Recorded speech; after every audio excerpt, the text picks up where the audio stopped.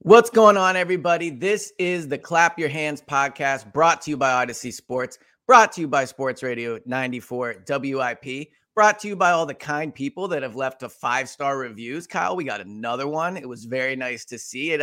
It makes getting up at 10 a.m. after a devastating Sixers loss, a little easier.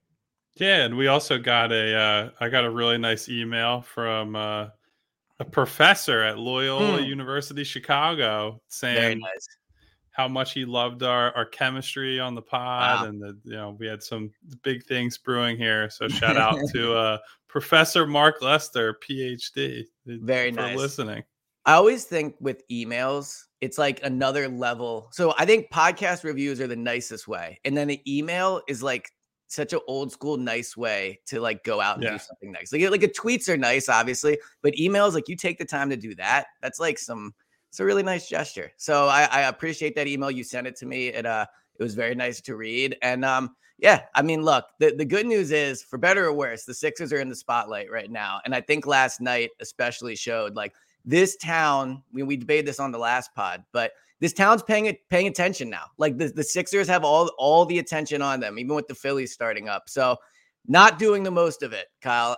Last night, I mean, I'm sure we'll get into it. Well, obviously we'll get into it. So why we're recording the pod. But do you want to start? Or do you want me to kind of say my opinions of it first? You were there actually, so why don't you? Yeah. Well, so to your point, before I make fun of some people for their reactions to this game, I will say I at least feel like, to your point, that people having emotions about this team is good, right? It means that people are more locked into this team now, that a loss to the Celtics still really stings people. Yeah. Like ultimately, to me, that is good in a weird way. Like I don't want people to suffer, but it's like, all right, we're starting to get into basketball time now. Like the attention is turned to the Sixers. And, I think over time, we'll see how this month of March goes. But I think over time, they're going to see that, this is a real deal team. And, my takeaway watching that game last night is going to be a lot different, I think, than many of the fans. I think from you, I think we're probably going to disagree on this. But I come away from that game thinking exactly what Joel Embiid said. First thing he said after the game. They're right there. That's a game that you played, team with the best record in the NBA, the team who everyone assumes is going to win the Eastern Conference, who's been on all these deep playoff runs. And, a lot of people are saying today, Joel had this A+ game. Tatum was bad for most of the game. Brown didn't have his best game, had a good second half, and they still lose the game. Like that's the negative, the Negadelphian take. The flip side of that, the glass half full thing, is that 2 straight games now, in different types of circumstances, they've been able to hold Tatum down, right? Like Tatum hurt them as a playmaker in the previous meeting, but also wasn't a good scorer in that game. So the fact that they've been able to at least find somewhat of a solution for Jason Tatum where they can bother him, that's a big deal. That's a huge deal in a playoff game. Number 2, Boston could not play their starting lineup at the end of this game. They had to completely abandon the Horford, Robert Williams front court because Joel was essentially playing free safety at the rim anytime Williams was on the court with Horford. That changes a lot of things in end game scenarios because if Boston doesn't have Robert Williams lurking as a weak side rim protector, that means Joel, if he can win a one-on-one matchup, is going to get a shot at the rim or get fouled on, a majority of possessions. And if they double, most of the time last night, he was making the right decisions. I thought was, few issues here and there, but he was a great decision maker for most of the game. And then, I think the other thing, which this is on the more negative side, is like the margin is very thin against this team. Boston's bench is better. Like they are a better overall team than the Sixers. Way better. And the responsibility is on their top guys. Joel lived up to his responsibility on Saturday night, I thought. James Harden did not. Tyrese Maxey did not. And if they don't get better performances from Harden and Maxey, they will lose to this team in the playoffs, point blank. And, I don't know if you're going to agree with this one. There's a lot of people right now who are saying, oh, Doc messed up Tyrese and they need to start him. They ruined his confidence and all that. Yeah. Here's my thing, man. This is not CYO. These are not guys who we're going to spend the playoffs like we got to build up Tyrese Maxey. Right. It's like, this is what playing on a team with championship expectations is like. I understand, like, very clearly Tyrese is dealing with mental ups and downs, and he's been very open about that. I respect the fact that he said, like, look, this has not been the easiest period for me. He has had a lot of inconsistency, but like, it is not Doc Rivers' fault that Tyrese Maxey can't find it and can't figure it out. This is not a guy. It's not like when Isaiah Joe was here, right? And he was maybe playing for 5 minutes, most of the time less than that. And he's always looking over his shoulder like, oh, I'm going to get yanked if I miss this shot or if I do this wrong. Tyrese is playing 33 minutes a game. He has more than enough time to go out there, establish himself, be the player that everybody knows he can be. And he hasn't been that guy in a lot of these games that really matter. So, right, that's on him. I put that on Tyrese, and he's got to figure that out. All right, so let's talk about the Maxey thing, since I think your points are interesting on that. I'm going to push back, though. Like, so I do think with Doc, there is always a reaction from fans. Whenever anything goes wrong, it's blame Doc. If they lose the game, it's Doc's fault. Like you always say, he coaches the losses but doesn't coach the wins, right? So I do think that blaming Doc is somewhat taking responsibility off of Maxey. But it is Doc's literal job to get the best out of his players. And he has clearly mismanaged the Maxey situation. Like, if I remember correctly, Maxey like texted him saying, I'm willing to come off the bench. Like, however much you believe it went down like that. Regardless. I have my skepticism. Yeah, I have my skepticism too. And I mean, at the end of the day, Maxey was starting and now he's not. And that's Doc's decision. Doc essentially benched Maxey. So when you talk about Maxey having and being open about the fact that he's struggling and all those things, Doc holds responsibility for that. Like, Doc's the coach. Doc decides who starts, and he's the one that's moved Maxey to the bench. Now, we've talked about this at length about the positives of it. And when he comes off the bench and playing well, he's amazing. Like, he could be 6th man of the year with the instant offense he can give. But the ultimate problem with Maxey is this, and it doesn't matter if he's starting, not starting, whatever. He literally is only good at scoring right now. That's it. And not even right now, but that's his only real talent. He's not a great playmaker. He's not a great defensive player, right? He's good in transition, but really only just, running at the basket fast, right? Like, so at the end of the day, if his shots aren't going in, and you could say this for a lot of players, but when he's not shooting well, he's useless out there because he can't do anything else and he's extremely small. So when I look at Maxey and, especially last night, like if you look at last night, Embiid was obviously amazing. Now, he did have an extremely sloppy turnover in a really bad spot. Like, that did happen, right? That was a bad turnover where he just had it swiped out of his hands. But Maxey was the reason they lost that game, especially when you look at the fact that not that plus minus is the best stat, for a 1-game sample size, but a lot of the Celtics starters were in the negative. A lot of the Sixers starters were in the positives. And it was Maxey that I think finished like minus 20 or something like that. And it comes back to the ultimate problem that this team has. And we'll get into how close I think they are to the Celtics, but the ultimate problem they have right now is a core member of their team, like the 3rd best player on their team, Maxey, is just not really ready for big playoff moments. I know he's had big playoff games. He's had playoff experience, but ultimately you see that with how Maxey is playing, he is almost unplayable in the playoffs. And that's a major problem heading in to not just this final stretch, which is essentially a playoff run. And when you think about seeding and everything, but it's going to be a big problem in the postseason. And I do blame Doc for that to an extent of taking Maxey, who entered this season on such a high, coming off a great year. I was super high on Maxey coming into the year, and Maxey holds blame for it. You're right. It's not a rec league. It's a professional league. He's talked about how he sees the benefits from coming off the bench, but it's Doc's job to get the best out of his young players. And he has botched that situation with Maxey. So I agree that it's Doc's job to get the best out of his players, but I think to talk about the bench some more, because that was obviously a huge storyline in Saturday night's game. I think just looking at the plus minus of a bunch of bench guys and being like, well, the bench sucks is a really reductive way of looking at how that game played out, right? Because, on a night where Doc is running out an all bench lineup and just saying, Tyrese, figure it out. And that's all they do. Like, that's an example of when the coach is letting Tyrese and the team down, right? When he says, hey, Shake and Tyrese, you basically have to carry all the creation burden for George Niang, Paul Reed, and Jalen McDaniels. Like, that's not fair to Tyrese. Right. But James Harden is out there with him last night. Every minute that Tyrese was on the floor was spent with either James Harden or Joel Embiid out there. They're not leaving this kid on the vine to die. They're giving him a chance. They're playing him with some of their best players, and he hasn't been good enough. Like, they played small ball in both halves last night. We'll get to the Doc side of the small ball stuff in a second. I want to talk about that a little bit. But they're in small ball, which essentially the reason you would play it on offense is so that James and Tyrese can attack guys one-on-one and win those matchups, right? I have much more confidence that James can do that because James is just a better offensive player than Tyrese. He has more ways to score and more ways to impact the game when he's in a one-on-one battle with somebody.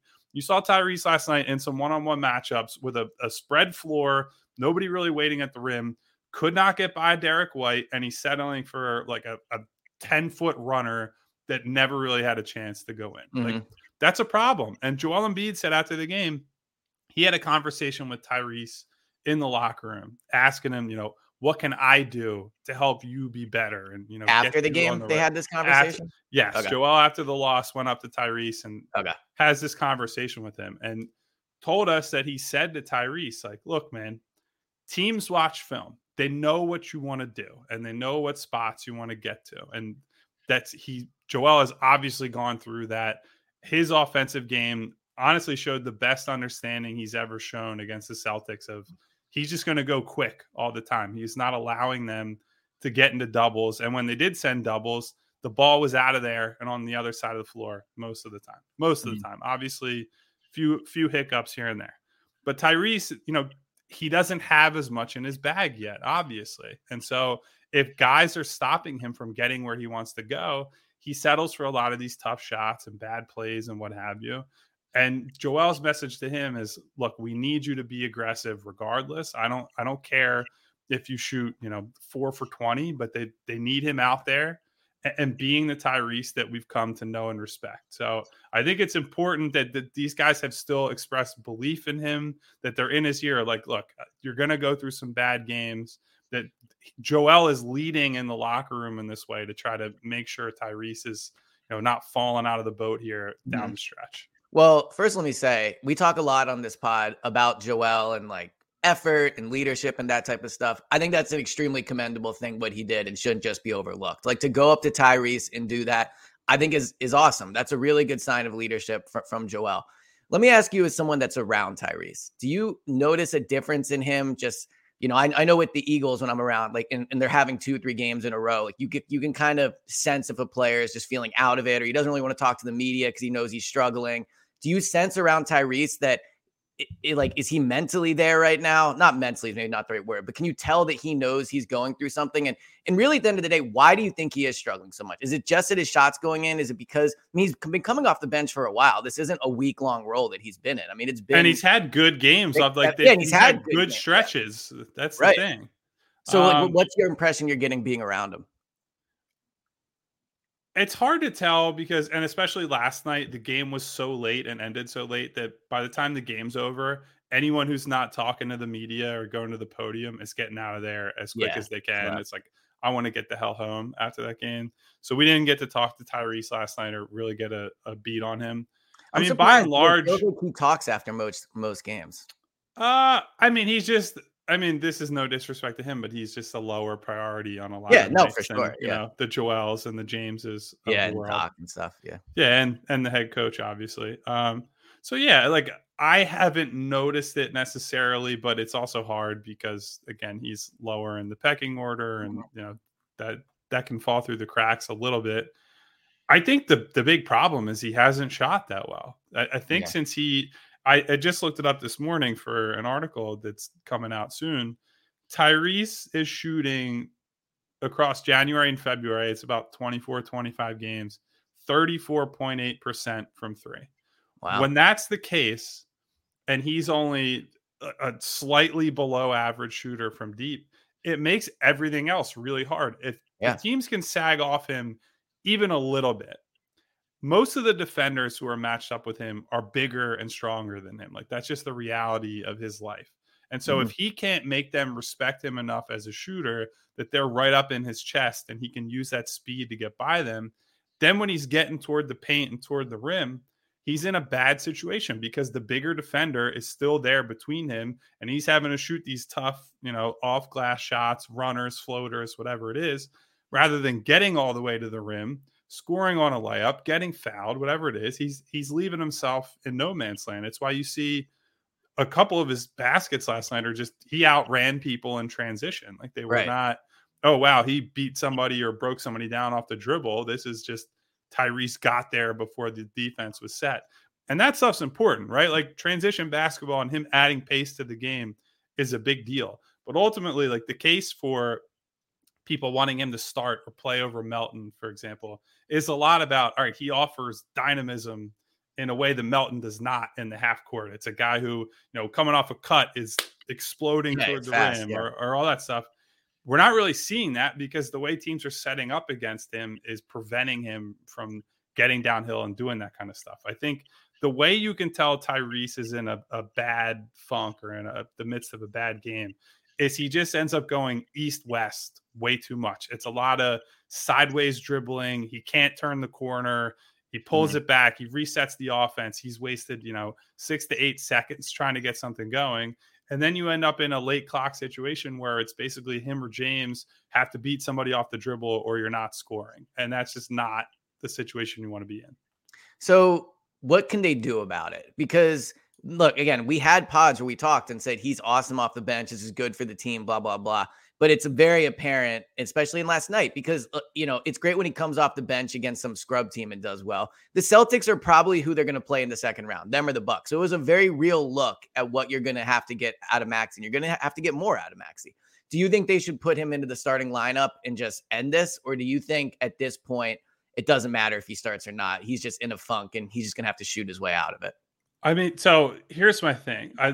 I know the defensive numbers have not been as good with the Melton lineup lately, but I really do find it hard to say the Sixers have been the best team in the league since December 5th, and they should change what they're doing and how they're set up. Like, ultimately, like Tyrese Maxey is a really, really important long-term piece for this team, right? One of the most important guys that they have, assuming that he's still on the roster and they don't make a trade, because he's obviously like their most attractive trade chip if they want a big shakeup in the offseason. But assuming he's on the roster, he's really important. That still is not as important as the fact that they have a chance to win a title this year. Like they absolutely, this is the first time I feel like I've ever felt watching them in the regular season that's like they can play with anybody. And honestly, if you look at the landscape of the league, whoever comes out of the East is probably winning the title. Like, I would take any of the top 3 East teams over any team in the Western Conference. You would pick the Sixers to beat the Suns. Straight up. You'd pick them to beat the Suns. I mean, the Suns have to get there, first of all. Yeah, for sure. We haven't even seen what they look like with Kevin Durant. Like, so, that's fair. I mean, I would definitely pick them over the Nuggets. I agree with you on that. So look, it's really the Sixers added James Harden last season, and I know James Harden last season is not close to Durant right now or what Durant was at the beginning of the season, but we saw firsthand James Harden integrating a piece like James Harden mid-season is really hard. Really hard. When your whole identity essentially shifts around the guy you're acquiring in the middle of the year, there are not a lot of examples of trades like that, leading to a title right away. Like, yes, obviously, teams like Dallas with Kyrie and Luka, teams like Phoenix with Kevin Durant, Booker, and Chris Paul, very good teams. And, Denver is still the number 1 seed in the West, so you got to respect them. Jokic is having a great season, whatever. I just think the East teams are better. I think they're better overall teams than any of those teams. They have less question marks to answer. So I would take them in that sort of thing. But anyway, so back to the point. Right. Tyrese has to meet the moment more than the Sixers need to say, we have to shove aside the fact that we've been the best team in the league for 3 months, basically. And because we got to get Tyrese going. Like that's life. That's what it means to be a title contender. Guys are going to get pushed to the side. DeAnthony Melton got benched essentially last year in the playoffs because he wasn't good enough. Like, these things are going to happen. So I mean, we'll see how it all plays out. I think that's fair. My thought from last night though is I don't leave that game thinking, man, they're right there. They can beat the Celtics. I leave that game thinking they are not going to beat the Celtics in a 7-game series. And it isn't because the Celtics are way better. It isn't because the Sixers don't have enough talent.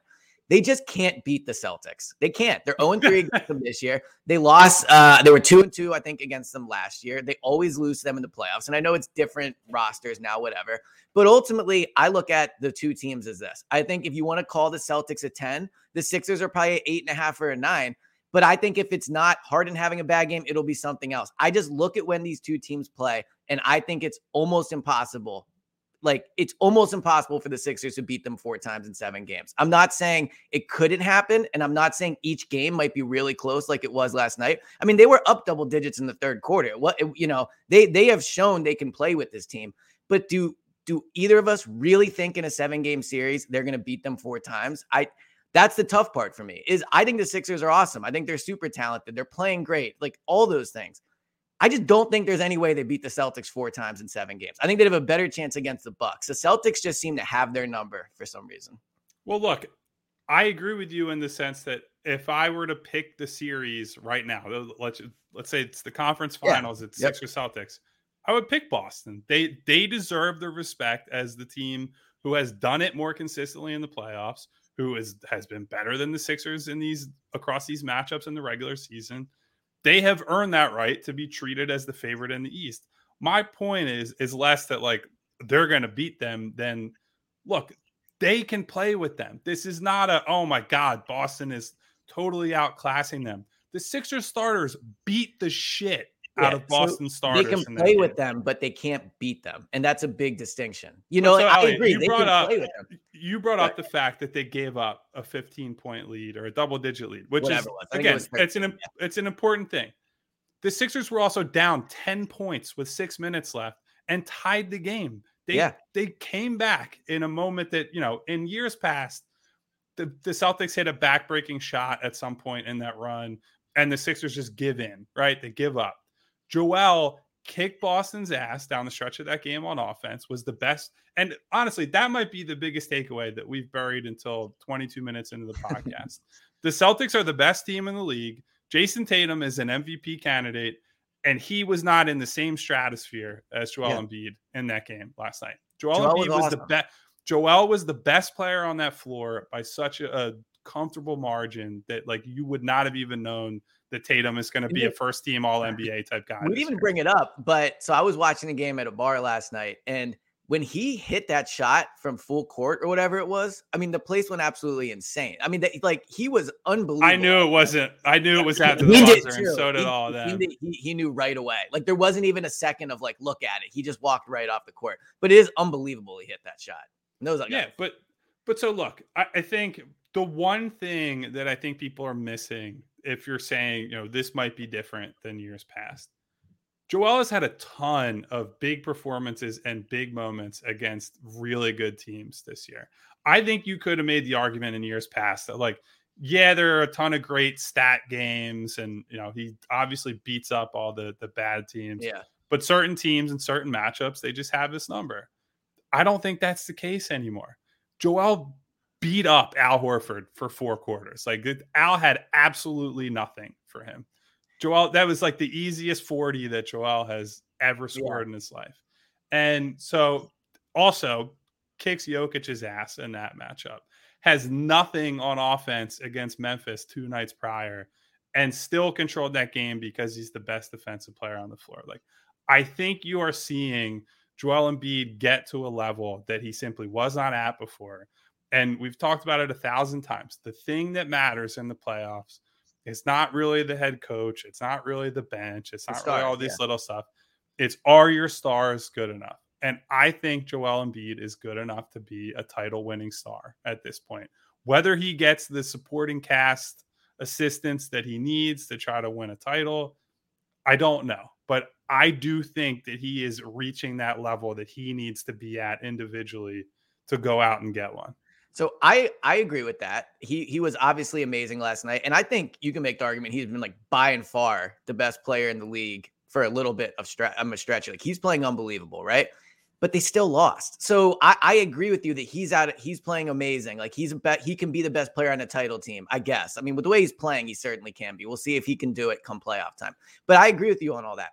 But despite all that, they still lost. And so that's why I can't leave that game being like, oh, they have a real chance against the Celtics, because although it maybe is putting it in simple terms, and we're diving into it more than that, but it might be as simple as Embiid was unbelievable. The Celtics didn't even play that great. Tatum didn't play that great. And at the end of the game, the Celtics made plays like the tip-in that Tatum got on the offensive rebound. That's something we've talked about all year. Rebounding is an issue, right? Embiid was unbelievable. The turnover did happen. It was a sloppy turnover in a bad spot. And Tatum, for as bad as he was, you just mentioned it, star players are what decides games in the playoffs. And he was not good last night. He did hit that 3 to tie the game. So at the end of the day, I agree. I think if the Sixers play the Celtics in the playoffs, Embiid could average, 35, 12, and 4 blocks and be unbelievable. I just don't have faith that they're going to be the team that makes the big plays at the end of the game. And it does seem the Celtics are always the team that makes those plays. So you're right that they can play with them. I just don't think they can beat them, because the same flaws that we've seen cost the Sixers games in the past, especially against the Celtics, were once again on display last night in the crucial moments. Like, again, the things we talk about most on this pod, the effort was good last night, so take that out of it. But the rebounding, right? Embiid's turnovers, and then big stars and big moments. The Celtics checked those 3 boxes, and that's why they won. Well, so I'm not disagreeing with all that. I just think that there is a middle ground between, the Sixers are going to win the title or whatever, and they have no chance against any. And like, I wish people could. Well, of course they have. I know it's. Let me ask. I know it's hard for fans for them to have lost 3 in a row to Boston this year, and it's like another year of the same stuff. And Tatum hits a game winner, but I wish people could actually try to enjoy this team even a little bit. Yeah, but let me ask you this. All right. So we would both pick the Celtics to beat the Sixers in the playoffs, right? But for me, I think the Sixers would have maybe a 15 to 20% chance of winning that series. What percentage would you give them of beating the Celtics? I would go as high as like 35 to 40, honestly. Okay. So you're closer to 50-50. Yeah. So look, again, Boston is a better and deeper team. That just straight up, and can't get around that fact. They have more ways to win. They can shift matchups better than the Sixers can. But again, the big takeaway for me is that the starters far outplayed Boston starters in that game to a degree that Boston could not play all their starters in crunch time. They had to I know there's one Joel turnover in the fourth quarter, and that was basically the only mistake he made. He is able to play free safety on defense when Robert Williams is in the game. And that jumped up a lot of things. Like, there's a forgotten play that I actually on the rewatch this morning was even more impressive than it looked in real time. Joel sort of lingering in the paint. Jaylen Brown drives. He blocks Jaylen Brown, and before falling out of bounds, he somehow has the footwork to stay inbounds and the hand-eye to tip the ball back in, and they go on a fast break, and Maxey scores. And it's just like, that's what makes Joel special. It's not like, obviously he can score with the best of anyone in the league. Yeah. But the fact that he also does that and can be by far the best defensive player in the game, it is just incredible. Like, that guy's going to give them a chance to win. I don't think people have realized yet, or I guess they haven't because of how people talk about the team. He is at a different level. Like, this is the best season he has ever had, and it's a big step up. He is much better than he was in past years. I agree with that. And so recently I tweeted out like the top 10 athletes in Philly, and I put Embiid third. And last night was a strong argument for everyone that tweeted at me saying I was insane not to have him number 1. I mean, he is playing at an unbelievable level. But again, you said it with Tyrese Maxey, where it's not a CYO league or whatever. The last time they played the Celtics didn't have any of their guys in Boston, and they lost, right? Then last night, their guys don't play that well, the Celtics guys, and they lost. So you're right that ultimately the Sixers dominated their starters last night, and Embiid was unbelievable. But it's not a CYO league, and it's just tiresome to. And you do have to win. I get it. Like, I can sit here and say Joel was so good. They did a lot of things that bothered Boston, and maybe you sustain that in the playoffs. If Maxey plays better, if Harden plays better, but it's if like, exactly. I get it. And that's why, like, I think there's I think people should not just throw this team out, right? But I do get fans who are frustrated who are saying, why can't they beat those guys? Why is it always, Boston is the team that just kills us when it matters. It doesn't matter who the coach is, doesn't matter how good Joel is, the supporting cast, whatever and that's honestly, like, I hate to say this, but this has been the case historically too, right? People love to talk about this great Sixers Celtics rivalry. Historically, it is not even close. Yeah. Like the Bill Russell versus Wilt thing. I brought it up on the podcast. Wilt is so much better than Bill Russell in terms of the numbers and all that stuff. Boston beat them basically every year in the playoffs. Yeah. In the 80s, the Sixers were one of the 3 best teams in the league. Unfortunately, most of the time they were the second best team in the East because Boston was just better and better when it counted. So look, this is how it's gone. And so I think some of this is also the historical residue. It's like the Sixers can never beat the Celtics. The Celtics are always that cut above whoever the Sixers have. And even when the Sixers have their moments in the sun, like the 2 Sixers title teams with Wilt and Dr. J and Moses, the one in 67, the one in 83, those 2 are both considered 2 of the best individual teams of all time. And in spite of that, those are like the only titles they were able to win because they kept running into Boston over and over and over and over again.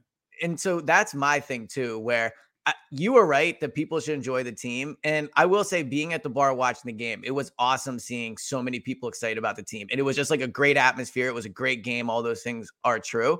But I think what sucks specifically for the Sixers is I would probably pick them to beat almost every other team in the league in a series. The Bucks, we could debate. The Suns, you're right. But ultimately, if you're telling me they're going into a series with Durant, Devin Booker, like, I would have some hesitation about that. But outside of that, I would give them a 60% chance to win, or the 65, 70% chance to win a series against every other team. The problem is this team's biggest issue is getting out the second round, and they're going to run into the one team that I don't think they really have a chance to beat.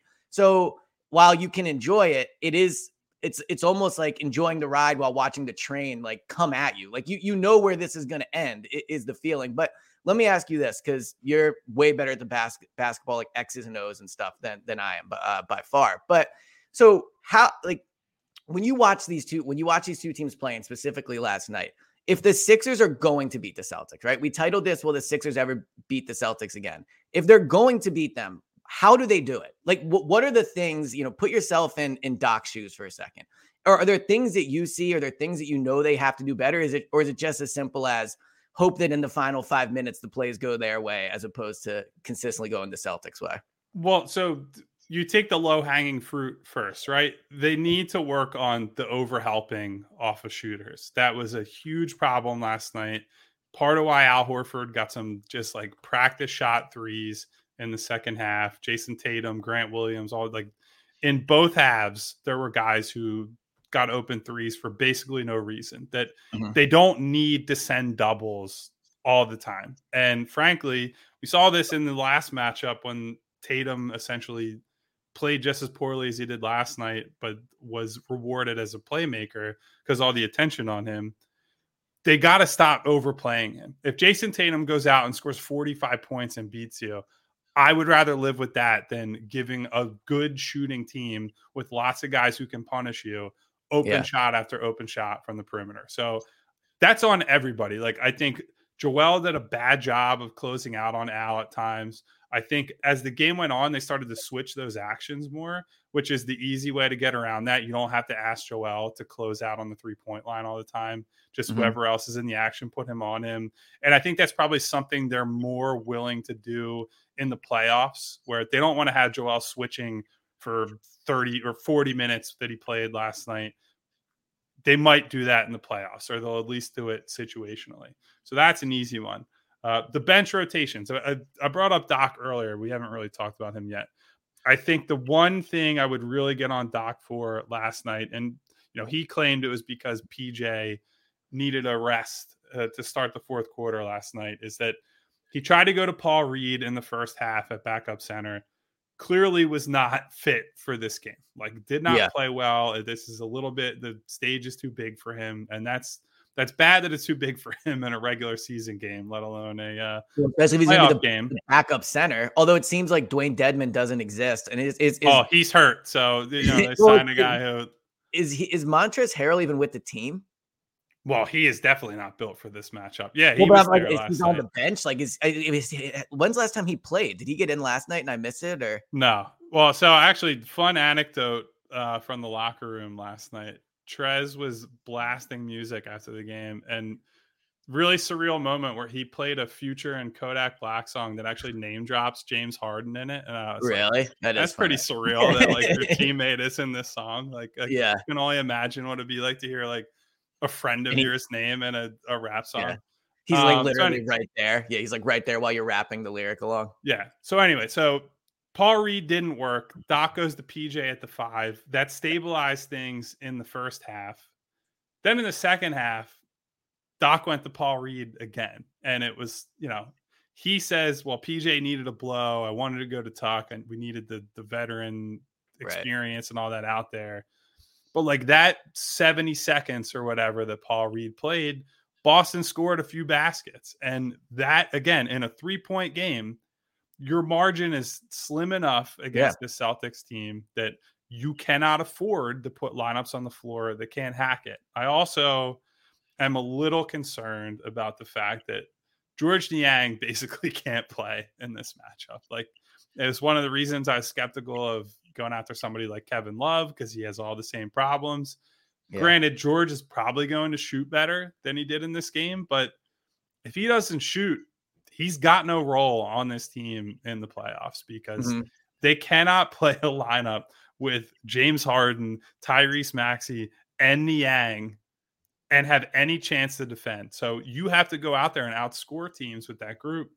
They have not proven capable of doing so. So they're going to have to find some other lineups here. Like, I almost would experiment with sitting George entirely for a few games and maybe try to play a more athletic bench around those guys and see what happens, because they got to work on some other wrinkles. Because if you get to the playoffs and it's just, George goes 0 for 4 and they get torched while he's on the floor, and then they have no backup plan behind that other than, okay, Tobias, go back in there. Like, I don't think that's good. I think they need to figure out something there. It's like Maxey. Like, if he's not hitting his shots, he brings nothing else to the floor, like to the team. So, and the same thing with Niang. If he's not hitting his shots, and I do think that's a problem. We've talked about this on past pods too. There was a stretch where I felt really good about the role players on this team. I'm starting not to feel as good about the fact that they don't have a ton of guys that in a playoff series you feel good about putting out on the court. Another thing I wanted to talk about off of last night. So watching it live, I didn't think Harden played that poorly. I know he shot poorly, but he had 9 points, I think, in the fourth quarter. He hit some big free throws. I actually thought at first when he got fouled that was a 3 and not a 2, but I guess his foot must have been on the line. There was also a play earlier where I thought Horford hit a 3. Well, he did hit a 3, and his foot was on the line. They didn't review that. So to your point about the margins being very thin, I thought that they should have gotten a point there or had a point taken off. But I saw in your postgame article that you weren't super impressed with how Harden played. Just curious, what did you see from him? Was it just poor shooting, or was it stuff outside of that? I mean, poor shooting. I didn't like that. It didn't seem that he was getting downhill enough. And that showed up again when I'm a psycho and rewatched a lot of the game. I'm impressed afterward, by that. 10 a.m. in the morning. Yeah. Well, it was less. It was less 10 a.m. this morning. It was more at 2 a.m. Well, that's what I'm saying. Yeah.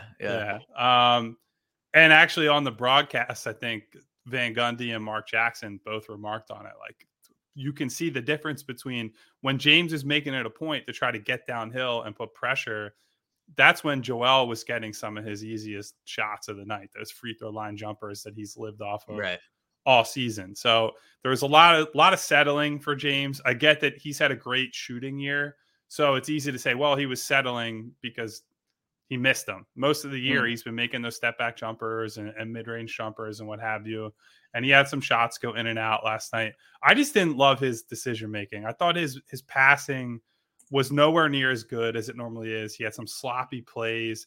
One, he just threw out of bounds in the first half. He threw a behind-the-back pass to Joel in I think it was the fourth quarter, that should have been a steal, but Tatum somehow couldn't corral the ball it ends up going out of bounds. And so that kind of salvaged the possession, but just a lot of weird. And look, I think part of it is because that sort of game reminds you of, oh yeah, James Harden's playoff history is not as good as you would like it to be. And so you start to extrapolate it a little bit like, oh, is this the guy they're getting in game 5 in a must-win game in the playoffs? And so that makes you worry a little bit. And so, but mostly I focused in on him in the recap and in the story that I wrote this morning, because I think it's always unfair to be like, backup center is why they lost that game, right? Like when it was Dwight Howard in 2021, they lose to the Hawks. The focus is on, oh my God, the bench lineups suck and all that. It's like, no, really the problem is Ben Simmons blows in the playoffs and you can't play him with a backup center who, quite frankly, Dwight Howard way overachieved that season. I completely forgot the expectations were.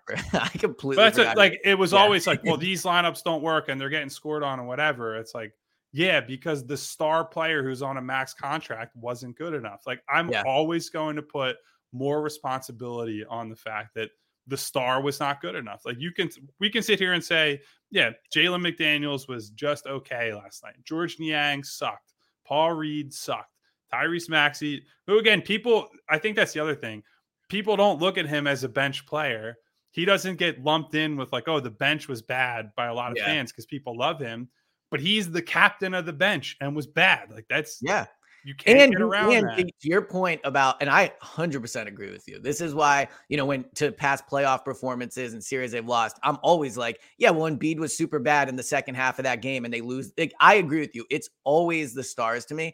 I think Maxey, I don't think he is a star yet. But let's be real. He's going to be a max player soon. So he is also somebody that I think you look and you go, they lost because Maxey didn't like. I think he's in that group. You're right that he's captain of the bench. But what he really is a top 3 player on the team that has to play well for them to win. But to Harden's to last thing on Harden, do you think that his struggles were caused by the Celtics, or do you think they were self-inflicted by him? Because there's a big difference there, right? If it's a tough matchup with the Celtics, then that's a concern. But if he was just out of it, it's concerning as well, because to your point, his playoff performances, especially with the Sixers, have not been great. And last night, you were there, but felt like a playoff game, right? So it's not great to see him struggle. But do you think that his struggles were because of him just, not showing up? Or do you think the Celtics are a tough matchup for him? I think it's some of both. I mean, first game of the year, that was like the James Harden is back moment, right? After an off season of he's getting his legs under him, all that. So it's not like he's incapable of having a good game against this Celtics team specifically.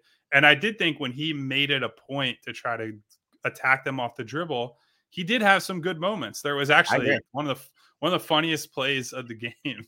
He smoked Tatum, who was on an island in the first half, gets by him, and shot maybe the worst layup attempt I've ever seen from James Harden. Like, was on the right side shooting a layup, shot it past the rim off the backboard. And it looked like, at first it looked like it got blocked. And then the replay comes up. It's like, oh no, he was just expecting somebody to get there that never got there and completely smoked it. So, that's a play, I would say 9 times out of 10, James is making an easy layup there. And that you can write that off as a fluke. But, then in crunch time in the fourth quarter last night, he had a big bucket or two where he just beat somebody off the dribble and, helped Joel Embiid get them close at the end of the game. So it's probably not as bad as I felt it was in real time. But to the point about the margins, the defensive stuff with him, it's like, I thought James by and large was playing hard last night, right? Like, I think there are a lot of examples of him. Effort wasn't he made some plays in transition and different things, but just like Joel with the sagging off of Horford and some of the issues with just lacking focus on a play-to-play basis, there are some issues with James overhelping off of a shooter and straying away and having tunnel vision on the ball that against Boston, you don't have the luxury to make a ton of errors like that or they're going to bury you. So I think it just goes back to the same thing, that if they want to beat this team, they don't have to be perfect, but they have to be closer to perfect than they were last night. So one issue, obviously, at the end of the game, Tatum hits the game-winning shot. I think there was only maybe like a second and a half. 1.3, I think, was on the clock. So they don't have a timeout, so they can't advance the ball. Curious what you thought of Doc last night. Obviously, I agree with you at the end of the day. Like, ultimately, stars win and lose games. There'll be very, very few games, if any, where we do a post-game pod and I come on here and blame Doc for the loss. But just curious, what'd you think of him last night and the fact they didn't have that timeout? Just obviously fans are always going to blame him. But what'd you think of how he coached last night? Well, so I thought he was fine by and large. But again, it all circles back to they don't have many errors they can make against this team because they're just simply not the better or more talented team. Yeah. Top to bottom. I actually think the talent is very close for what it's worth. I don't think the Celtics are considerably more talented. Well, I think the top end, Joel's the best player in the series, which I weigh more heavily than Malcolm Brogdon is better than whoever on the Sixers bench. So I mean, no, you could argue they have two of the best three players. Like if Harden's playing his best, I think he's better than Jaylen Brown. It's close, but you could argue they have two of the best three players. Yeah, I mean, look, we can go back and forth about Brown having actual defensive value or that's Harden true. not. But I don't care about defense. But yeah, I mean, again, like it's not a crazy argument when Harden is at his best. Like he's very good. So yeah. But on the Doc thing, again, circling back to the Tucker and Reed stuff, like that's an example of, look, I appreciate the fact that these last couple of games, Doc is staggering his stars. That's something that I've wanted him to do always, that he has saved for these games that really matter down the stretch, I guess. But that's a sign of that's positive progress. That's something that they've always needed to do that he's been reluctant to do regardless of who he had on the team. So that's good. But the Paul Reed, PJ Tucker thing is bad. Playing George Niang at all in the second half, probably bad. But again, they're going to have to figure out a counter to that. I thought the timeouts that he used, the reason he didn't have any left is because he called a timeout to get them the shot to tie the game. Well, it ends up being the free throws to tie the game. So if you don't make that shot or score on that possession, it doesn't really matter in the first place. The game's over. So, and they also had to use a lot of timeouts to, the Celtics are on runs in the fourth quarter in the second half, and you got to make sure it doesn't turn into, a runaway freight train that you lose the game. So, instead of 10. Yeah. So look, I don't think that he was a actively positive force in that game. He didn't do anything to really change the stakes of it. But I think anyone yelling that like Doc was the problem or Doc's the reason they lost is somebody who has an agenda to push, who's just making these conclusions based on the history. I woke up this morning and was looking at the box score, and I couldn't believe my eyes that PJ Tucker had 16 rebounds. He was really good. That's what I was going to say. I do think one positive for PJ is for sure that I think when they've played the games like the Nuggets, the Bucks, the Celtics, he's been good. I mean, there's no denying that he has been good in the good games. And I think as a veteran, it might just be he knows for those big games he has to play his best. But when they're playing the Magic on a Tuesday night, he's like, whatever, right? Which is funny because his whole thing is supposed to be he's got that dog in him, whatever. But he did play really well last night. So I thought that was an encouraging sign when you talk about a matchup of these two teams. So Rich Hoffman brought this up. We sit next to each other at the games, and we were talking about PJ in the middle of the game. And I guess PJ made an appearance on, that show, The Shop on HBO. It's like the LeBron. Yep. I guess PJ was on there, and he essentially said, I'm paraphrasing somebody else paraphrasing, so bear with me. But PJ essentially said his least favorite games are playing like Oklahoma City on a Tuesday night. And it's like, so look, yes, I understand you come into the season thinking, oh, PJ's the culture guy, that he's going to help them on defense and all this stuff. But he's also 37 years old. He only has so much juice in those legs, and he knows he's got to save that for the games that actually matter. I think it's really important that in these types of games, all of these games are when you've been like, man, PJ was awesome. And PJ is making effort plays. And that first half, there were 3 or 4 offensive rebounds that were like the exact plays he made in the Miami series last year, where when he made them for the Heat, it was all the, oh my God, like all the groans around the arena. So seeing him do that in these games, seeing him defend Nikola Jokic and changing that matchup in the second half of the Denver game, him looking good against Memphis. Like, these are all things that they pile up, and you say, okay, he's not done. And this is a guy who might end up not going to swing a playoff series by himself, but he changes what their playoff ceiling looks like if he's, PJ Tucker, who we've always thought he was. Yeah. And I think, again, to circle back to like my overall thought on the game, the PJ playing well is just, it's awesome. But then it also brings me back to the frustration of, God, man, like PJ played well. Embiid was awesome. They had it. They were up 13 and they still lost. I actually think I don't think they'll get the 1 seed. We talked about heading into the game. They essentially have to outplay them by 5 games now with 20 something games to go, 24. Yeah, I think that ship has sailed now, mostly. But I think there's like a better chance they get the 1 than there is they beat them in a playoff series. It just sucks so bad. Like they had it and they blew it. Any other thoughts you have on the game that we haven't touched on?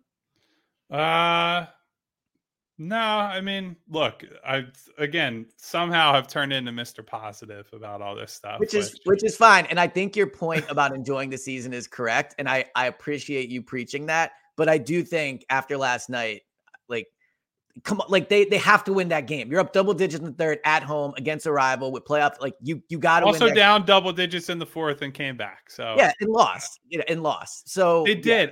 But again, what I'm saying is, there is a different level of fortitude with this team. And I think there is.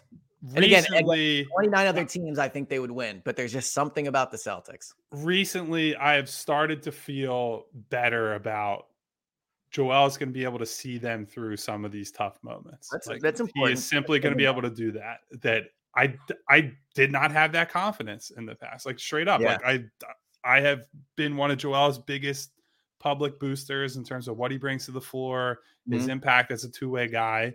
But there has been fair criticism of the fact that he has not been able to raise his game when it matters. And I think seeing him go out there at the end of that game and basically say, like, we might lose, but it's not going to be because of me. Like, that's a huge step that he can be good enough to say that Boston had no answer for him when it mattered. Yeah. That's a huge deal. So I do agree with that. It does seem like there's something different about him this year. And I think, again, last night he was unbelievable. He's been great. I'm trying to think how many games like that have been big games where he hasn't played well this year. I'm sure there's been 1 or 2, but it feels like most games where we go into it saying, oh man, it's the Nuggets, like he's got to show up, or oh man, it's the Celtics, it's the Bucks, whatever. I feel like in most of those games, even the Grizzlies game, he wasn't great on offense, but we both agree he made big plays, helped them win that game. It does feel like I'm big on clutch, just like do it when it matters. Of course, yeah. I do think he's been a little more clutch this year. It does feel that way, even though they lost and it stings. It does feel that way. Real quick, I want to shout out. So we have some people in the chat off to the side. So if you're listening to this on, the Odyssey app or whatever podcast app you use, should be Apple, not Spotify. I know you're a Spotify guy, Kyle, but we do these on YouTube live and you can chat. So we have Marlon in here. We have Adam in here. For some reason, Jose decided to update us on the Manny Machado extension, but listen, I appreciate the Philly sports passion. Yes, exactly. But speaking of Philly sports, the last thought I had before we wrap this up, because I'm sure we want to, everyone wants to get on with their Sundays. Dude, Devontae Smith ringing the bell. Come on, man. Everybody knows he's a Celtics fan. Like, everybody. He's only at that game because they're playing the Celtics. I know he's been to other Sixers games. He is a Celtics fan. He got Tatum's jersey after the game. I am fine with play. Like, I don't care if Jalen Hurts is a Sixers fan. They're all from different places. We all love sports. You grow up liking the team you like. I don't expect just because you move to a team or get drafted by a team, you're all of a sudden going to say, I like the Sixers more than the Celtics. So I am fine with Devontae going to the game. I'm fine with him rooting for the Celtics. But the Sixers having him ring the bell, I thought was a major mistake. I mean, let's be real. They literally had a Celtics fan ring the bell for a game against the Celtics. Yeah, you might as well have Gucci Mane, who's tight with Jaylen Brown, ring the bell. It's insane. It's insane. And again, he's allowed to like the team he likes, but the Sixers control who rings that bell. And to have a Celtics fan do it it's absurd to me. Well, on that subject, nothing has ever shown how cool and how beloved Allen Iverson is than him being an open Dallas Cowboys fan from Virginia, where another NFC East rival is from, and him getting absolutely no shit for it from Philadelphia over the years. Like, that is the level. That's the status that Allen Iverson has because of his playing days. He's like an unabashed Cowboys fan, and nobody gives a shit. Well, and again, it's not, you were right. And Iverson is, I think the best Philly athlete of all time. So it's there's levels to it. Devontae is not there yet, but Devontae is one of the best players in the city right now. And he's literally a Celtics fan. I don't know. It felt like a bad karma from the jump. When I saw he did it, I was like, what in the world are they thinking? You got to have non-Celtics fans ring the bell for when you're playing the Celtics. The fans are convinced that anytime they have a cool bell ringer of any kind, that's a game that they lose. So that's a fun. So maybe that's a good spin on it. Yeah. I should start tracking. That should be a stat that I keep, because for 2 seasons, I kept track of how they perform when different rap music played. So that was my big side project. Maybe I should keep track of how cool the bell ringer is relative to their performance, and come up with a formula based on that. For someone that tracks training camp stats, I am always down for the tracking of things. I was thinking, I don't know how preseason practices work. I feel like you guys don't really get to watch them scrimmage at all, but it would be funny if next year when we're doing pods for the preseason, if I came and I tracked like Joel in the scrimmage today was 10 of 14, blah, blah, blah. I think the people would enjoy it deep down. Yeah. Well, maybe you're like, no. Don't show up to practice and be tracking threes. Like don't embarrass Kyle at practice. I mean, you're not going to embarrass me. You might embarrass yourself. No, I'm used to that, Kyle. I mean, you've seen my Twitter. Well, I got nothing left on this game. So. Yeah, no, we're good. So a frustrating loss, but the good news is there are other games. The Heat will be a good matchup back to back. So I'm sure that'll be a frustrating one as well. But all right, like we said at the top, everybody that's been leaving reviews, the really nice email we got, we super, super appreciate it. It's awesome to do this on a Sunday and see people in the chat and all those. Like, you guys are why we get up and do this at 10 a.m. because it's just really fun to start to build a community around this pod. So thank you to everybody that's listened. Despite the frustrating loss, we will be back later in the week. I think we were saying we might do it Thursday, get a few days. I'm going to be in Indy for the combine, but thanks again. And as always, you can check it out on the Odyssey app, 94WIP as well, and all your podcast apps. So, all right, Kyle, I will talk to you later. Talk to you guys soon.